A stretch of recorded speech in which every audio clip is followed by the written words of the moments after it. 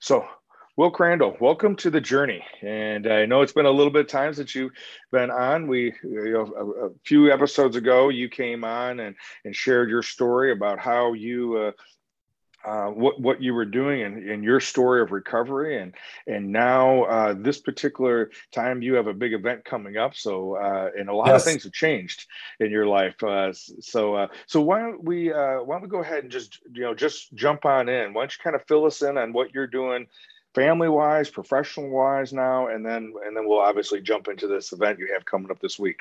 sure. So you just reminded me that before I wasn't working at Swedes when we had did the last one. Not yet, no. Okay. So it must have been right after that.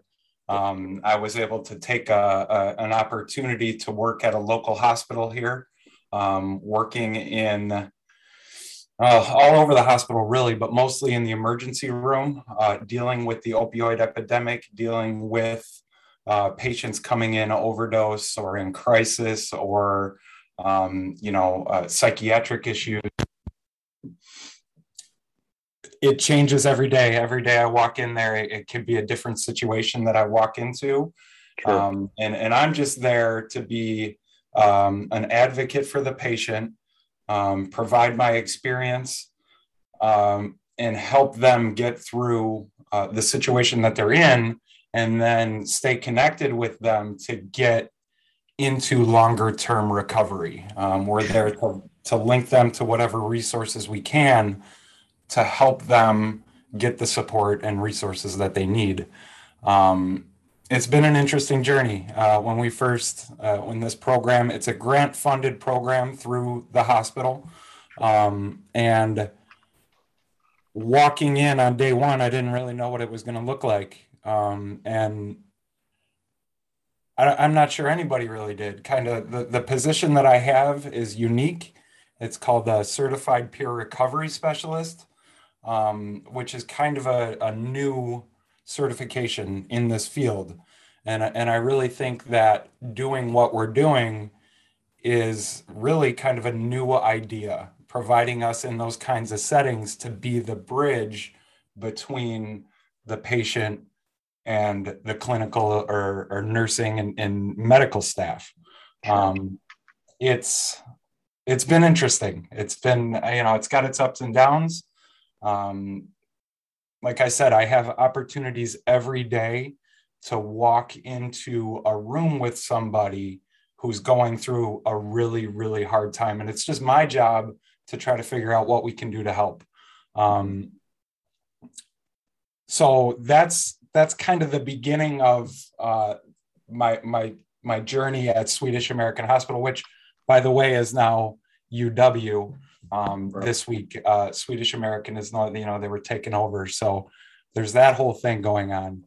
Yeah. But having that opportunity to genuinely walk into a room with somebody who's in the middle of crisis and be able to provide that support and be there to help, it truly is an amazing opportunity. And it's turned out to be a really good thing at the hospital. Yeah.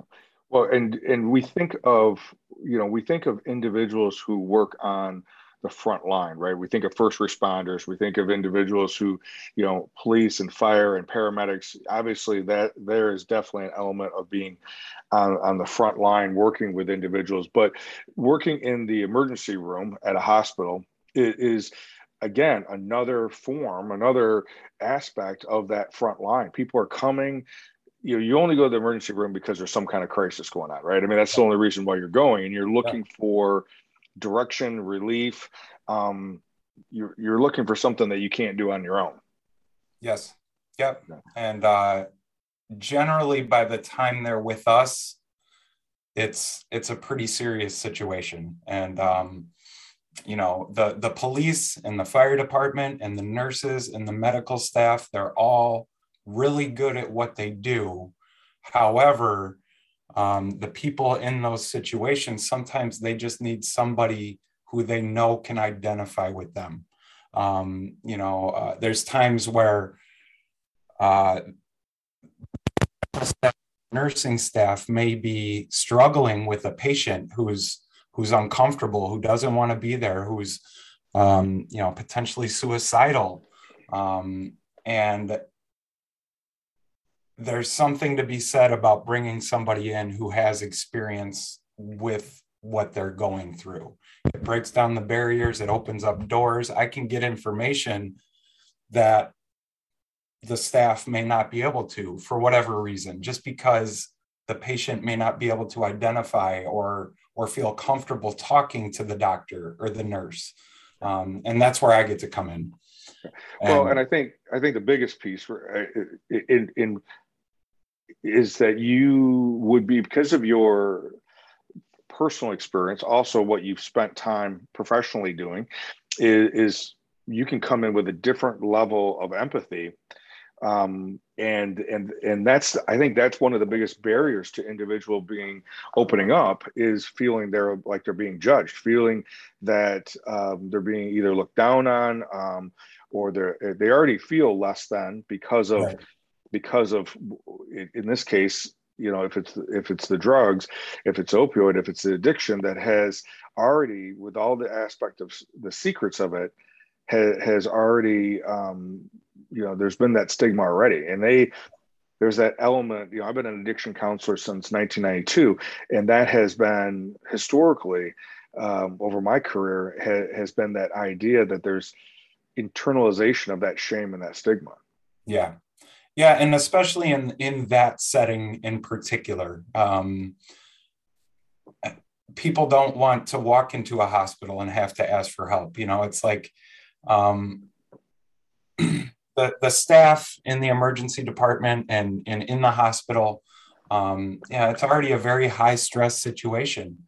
And they're already dealing with a million things. And a lot of times the patients that I work with might not be the priority in that setting, because there's a million different things going on. So that can contribute to them feeling even more and more less than, feeling like they're not getting what they're needed, and getting more and more frustrated when it's something as simple as just sitting and talking with them and listening to them for a few minutes to get them back on board of moving in the right direction. Right. Yeah. And I can't even imagine, I mean, just under normal circumstances, pre-COVID circumstances, you triage, accidents, gunshot, wounds, heart attack, I mean, these are things that you have to, clearly you would have to prioritize. Yeah. Right. And then now with COVID, I can't even imagine, how that has compounded things. And maybe now it's not, maybe it's a little bit different than it was a year and a half ago when we didn't know anything about, COVID. But now you have people who are coming in with COVID symptoms, and then the isolation, the social isolation that has happened as a quarantine. What have you, I mean, the Midwest, Northern Illinois, Southern Wisconsin, we've struggled with opioid addiction for a long time. Yes. Now, and again, this is not, this is just your observation, so I don't expect you to have any numbers per se, but what's your observation since, as a result of the pandemic? What have you noticed, or have you noticed anything different with? Has it been a decrease in opioid use, an increase in opioid use, about the same? Have you noticed any change at all? Yeah. So we're there for the opioid epidemic. That's what that's our primary purpose, is to collect information regarding opioid use. It has since expanded to where we're treating and getting involved in just addiction across the board, not just opioid. And the opioid epidemic is terrible. It's, young people are dying every day. It seems to come in waves. Like 1 week, it's just crazy with the amount of people coming in for overdoses, accidental overdoses. And I think that's just whatever is coming into town as far as, opioids. And, there can be a bad batch going around. So that has stayed pretty consistent throughout the pandemic. Most of the time, heroin addicts or opioid or fentanyl addicts, they're not concerned about coronavirus. They got to do what they have to do, or should I say, we have to do. Me being in recovery, I can understand the mindset of. I think I was using during the SARS outbreak, and I don't even remember it. It wasn't even on my radar when I was in the middle of that. So as far as opioids, it's been pretty stable and consistent throughout all of this. The one thing that I have noticed, and you touched on it a little bit, with the isolation, the quarantine, people being, staying at home, not having those connections with people, those personal connections for months or a year or almost 2 years at this point. And I've seen people who would never be in a crisis situation, who would have never had the issues that they're having, coming in to the hospital because of being isolated, sitting at home, losing a job. And alcohol has become a huge issue. People sitting around and there's just nothing better to do but to drink all the time. And there's people who if COVID never happened a year and a half ago or however long ago it was, they never would have been in the situation to be talking with me. And that's been very observable, seeing those kinds of patients, the increase in that. It's really difficult. I think we're all struggling after what we went through. Seeing it in the hospital. One day, they just started setting up an emergency tent out front in the hospital. That was a little ominous. And then the next, within that next week, we were put on lockdown. We all had to stay home. And I don't think anybody really knew how to handle that. And I think that the mental health impact of that and the long-term impact of that is going to be great. And what it's actually going to look like long-term, that remains to be seen, and how we deal with that and how we kind of come out of this. And this is one of the residuals, a result of, right, that I've observed on a macro level as well as on individual level, is this pervasive mistrust of information, right? This mistrust of institutions and mistrust of information that is being, regardless if it's from a government or from another type of institution, from a church, from a hospital, from a educational system, from wherever, there seems to be a mistrust. Maybe at one point there was, maybe there was too much trust. I don't know if that's 100% true. Right. But clearly now there seems to be at every turn there's at least a percentage of people that are pushing back, and sometimes I wonder if they're pushing back just to push back, or if there is, or they're somehow trusting some other information from somebody over the established institutions. So that part of it, I don't know. Have you observed that as well? Yeah, certainly. I mean, I think,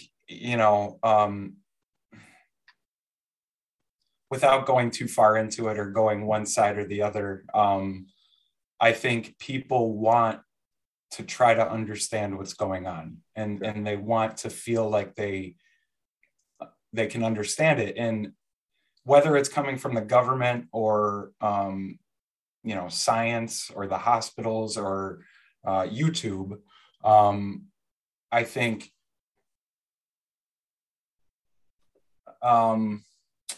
one thing that working at the hospital has shown me is that there may not be answers. There may not be a right or wrong. That, you know, we're all just trying to do the best that we can and trying to get by here. And I think that that's one thing that maybe more people kind of need to bring back up to the front, is that I'm not pretending to have answers, or you know, like nobody really knows exactly what's going on. So let's do our best to work together to try to figure it out. And I think we've lost some of that kind of in the political and in the division that we have in our society over this and since this. I think that's kind of been lost a little bit, and I hope we can get back to that. Yeah, and I agree. And it's kind of like, and that's going to lead me to, you know, your vision, and you started this a few years ago, right, with the Yep. idea of Screw City Uprising. Yep. And your first event was in January of 19, and that was a if I remember correctly, how quickly that all from when we met to when it launched, how quick that was. I know that Yeah. I know the idea wasn't as brief as it coming together was, but Right. so tell us a little bit about what is Screw City Uprising, and what's the vision about that, what's the intent of that, and maybe briefly about what you did in January of 19, and then now what are you doing? Sure. So I always had this idea of kind of building on what I just talked about, kind of bringing the community together. Yeah, I can do so much. I can help, and there's things that I can do, but I truly believe that it takes a village to raise a child. It really takes community effort to really make change and really make things happen. And so that's kind of where the main idea came from, just trying to bring people together who may not otherwise cross paths. And so I walked into Ground Floor Skateboards and met Alicia Neubauer. It had to be, like you said, it was quick. So in 2019, that event happened January 2019. It had to have been, you know, towards the end of the year of 18 that we only had a couple months planning with that one. And it was a little bit more kind of underground and kind of a punk rock DIY kind of thing. It was in a warehouse. And I met Alicia. I kind of shared what my vision was, and she said, "Let's do it. Great. Here's his phone number. Here's his phone number. Here's Kevin's phone number." That's where I connected with you. And by the end of the day, me walking out of there, I mean, we had the beginning of the event started. She got the keys to a building for us to be able to do it. With the go-ahead to do whatever we wanted. And I really just got started making those connections and doing those things and making things happen. And, you know, at the time, I didn't even know if I believed in it at the time, but Alicia being there and saying, "Great, I love it. Let's go. Let's do it. Here, putting those, I mean, it was amazing. It was incredible. And then over the next couple months of making that happen, it was just like that across the board. Everybody that I spoke with, it was just like things fell into place and things happened. When I put the event on, you know, we had some skateboard ramps. We had a couple bands that played. We had local artists. We had community resources. And the day of, I would have been happy if 20 people showed up. I mean, that was the extent of my vision for that. By the end of the day, I think a couple hundred people had showed up. We did Narcan training with the Rockford Fire Department. You shared your message and had the attention of everybody there, which was incredible. And a lot of really good things came from it. I know people who were there on their first day clean. that are still clean today, that I still stay in touch with, that I still talk with. I know people that just a lot of great things came from it. Actually, me working at Swedes, I think, came from that. Getting the connection to be able to go and fill out the application at Swedes, and I think came from that. And so it was far more successful. So much more good came from it. Then, of course, the following year, we were talking about doing it again, just kind of kicking the idea around. And then we all got put on lockdown and, all that happened.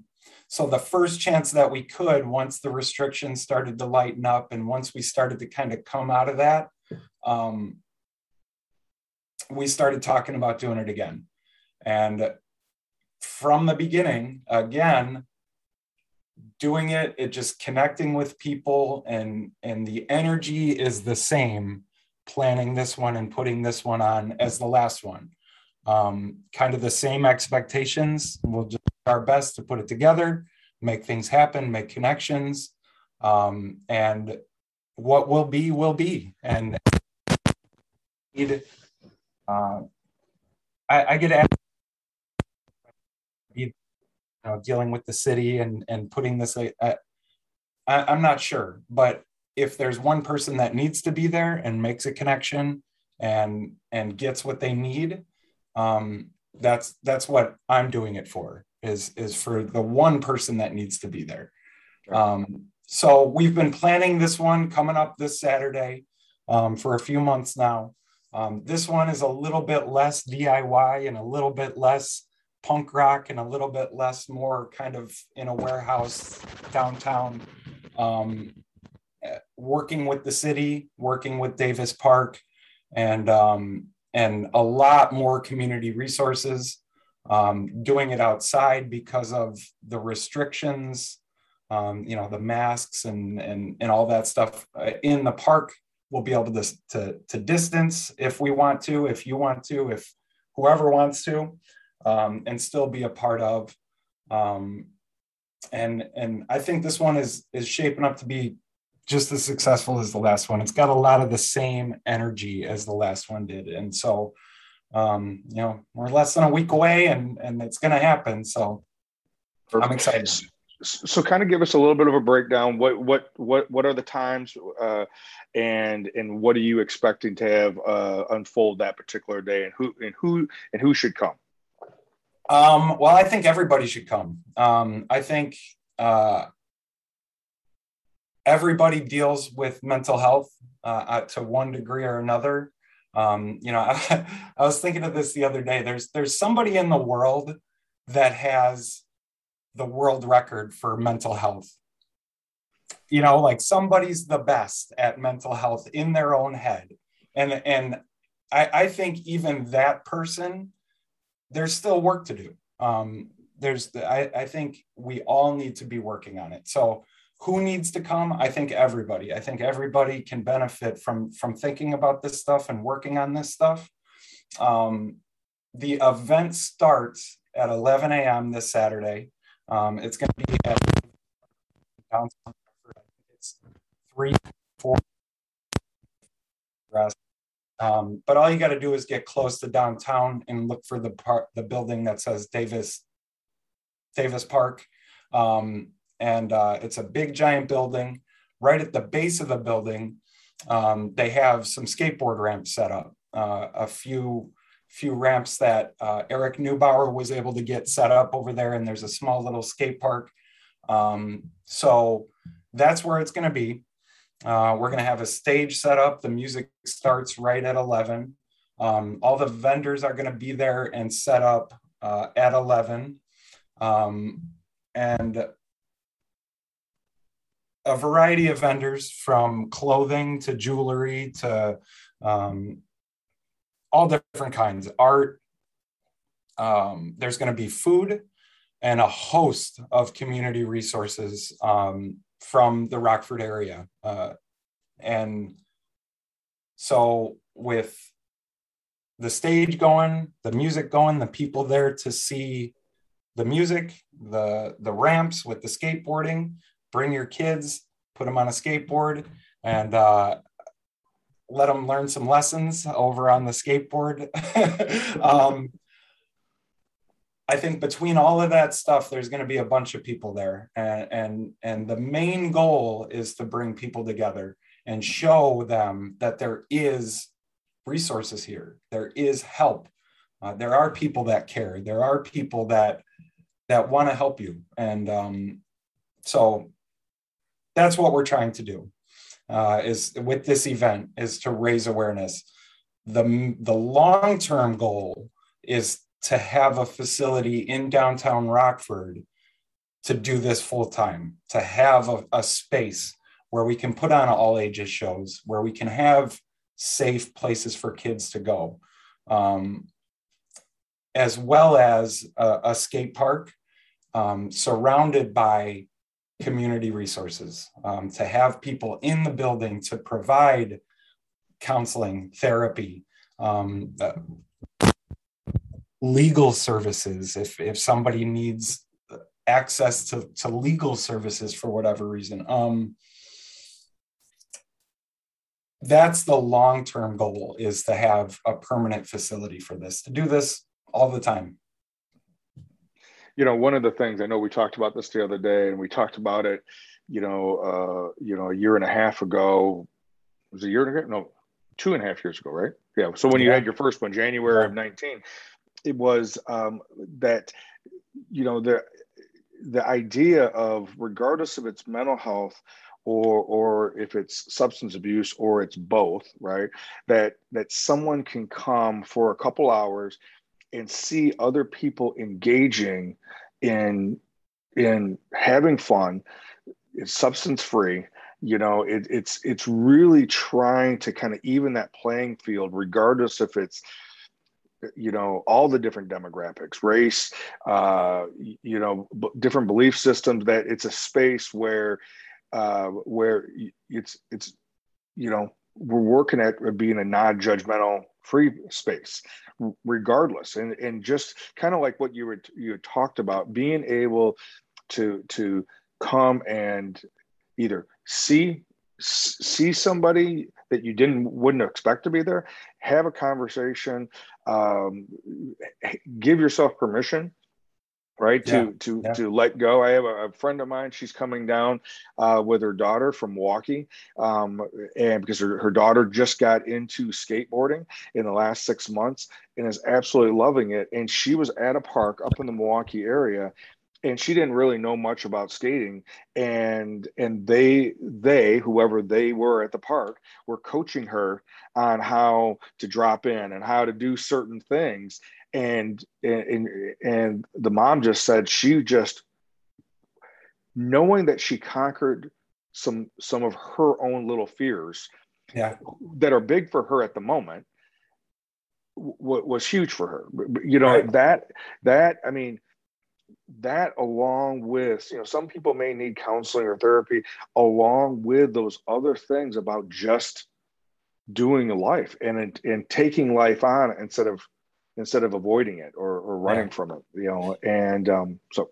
Yeah, no, I see that all the time. I mean, that is a common theme in skateboarding and at skate parks. Skaters, back in the 80s and 90s, and we got a bad rap. We were, arrested for skateboarding, and it was like we were the bad guys. And that's just not my experience within the skateboarding community. It is one of the most supportive, encouraging communities that I've ever seen. I mean, I see that continually at skate parks. If there's, a young kid and they're trying to learn skateboarding, it's almost the responsibility of the older people to show them how to do it, how to follow the rules, how to all the little ins and outs, and teach them how to drop in. And when you drop in, that's kind of one of the first big milestones in skateboarding, is learning how to drop in on a quarter pipe. And it's terrifying. And, it's you could get hurt, and you do get hurt, and you fall, and you have to get back up, and you have to learn from what you just did and do it again until you get it right. And I mean, if that's not a metaphor for mental health, I don't know what is. I mean, that's, Yeah. yeah. Well, it's just that it is, and that's the beautiful thing about specifically skateboarding, is that regardless of who you are and how good you are, falling is part of the activity. Yeah. Falling's part of it. It doesn't matter. Well, except for some of these kids. I mean, I watch them skate, and they're just like, they're on a level that regardless. Anyways, yes, yeah. But I'm watching the Olympics this year, and these guys, they're Olympians. They're in the Olympics, yeah, and they do something and they fall, and they know mentally you don't take it personal. You just learn from what happened, and recognize that maybe it was physical, but most likely it was probably mental, and it's a learning part of it. And being able to use something as an activity, as a sport, as a metaphor for life, that the biggest mistake you make is not doing it, right? I mean, is avoidance, and that you get props, you get credit for just going in and attempting it, and then we can just learn from there. So, and I know, Will, that has definitely been going way back to Alicia pushing you, almost 3 years ago now, and you're right, because I think she contacted me that you were going to be calling me, and I did it not knowing you, but knowing her. Yeah. And so I'm like, okay, I'll meet you at Starbucks. Well, all right, let's talk about it, and it was literally, it was somebody, it was like, in this case, me doing it a favor for somebody who had believed in, believed in Shatter Our Silence. So it was just like, and then next thing you know, her energy about 3 years ago that helped you do that, even though she's passed away, is still living within all the things that she has touched in the past. Oh, I just got goosebumps thinking about it. But yeah, I mean, it's, that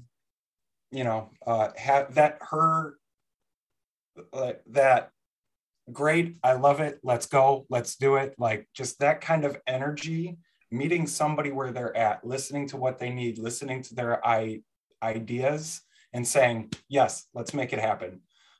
That's the energy of Screw City Uprising. Like, that's in a nutshell. And that's what we hope to carry on. And that's what is carrying on in this. I'm seeing it, putting this together, making those connections again. It's there. And so that's how I know that it's moving in the right direction, is that I can see that and I can feel it, just like the last one.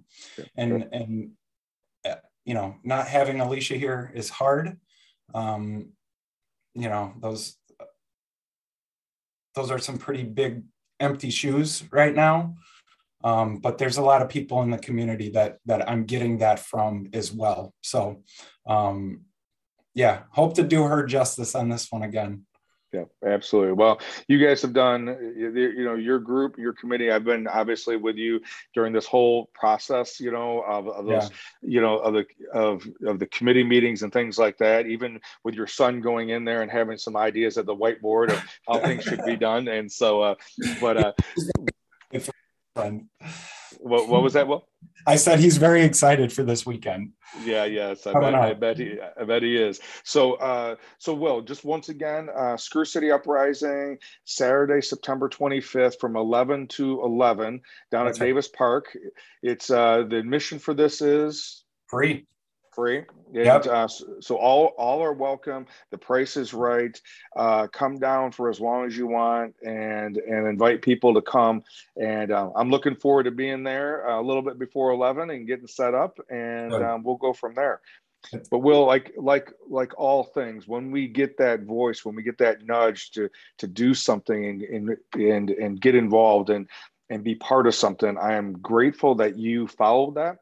And I know it's not easy, and it takes a lot of work, because once the emotions and energy wears off, you still got to just do it. Yeah. And so there's an aspect of that too. So, Will, thank you for everything that you're doing, and I hope these listeners will come out and take advantage of the opportunity this coming Saturday. Yeah, I'm excited. I think it's going to be a great day. The weather is going to be great, and we're really looking forward to it. So yeah, everybody come down. Let's have a good day and make some connections and get a little healthier. Yep. And the best way to reach you or learn more about the event, what's the best way? I'll also have a graphic when we post this, but what's best way to reach you? Sure. So it seems like event on Facebook. If you just search for Screw City Uprising, it's the only thing that comes up. And there's a lot of information about the event there. If you want to contact us to get involved, volunteer, we have a ton of space. We could still have booths if you're interested in that. And the contact for that would be screwcityuprising@gmail.com. Perfect. All right. Well, looking forward to this coming Saturday, and we'll be talking to you soon. Awesome, Kevin. Thank you so much. Yep. So as always, as you're listening to Wilt share his story, his vision of what he wants to do for the Rockford area, and for individuals that need just a little bit of light, little bit of hope in their darkness, definitely reach out and come out this coming Saturday at Davis Park on September 25th from 11 to 11. And if you could share this message with others, because you never know who may need to hear this. All right, guys, you have a good week, and I'll see you next week. Bye-bye.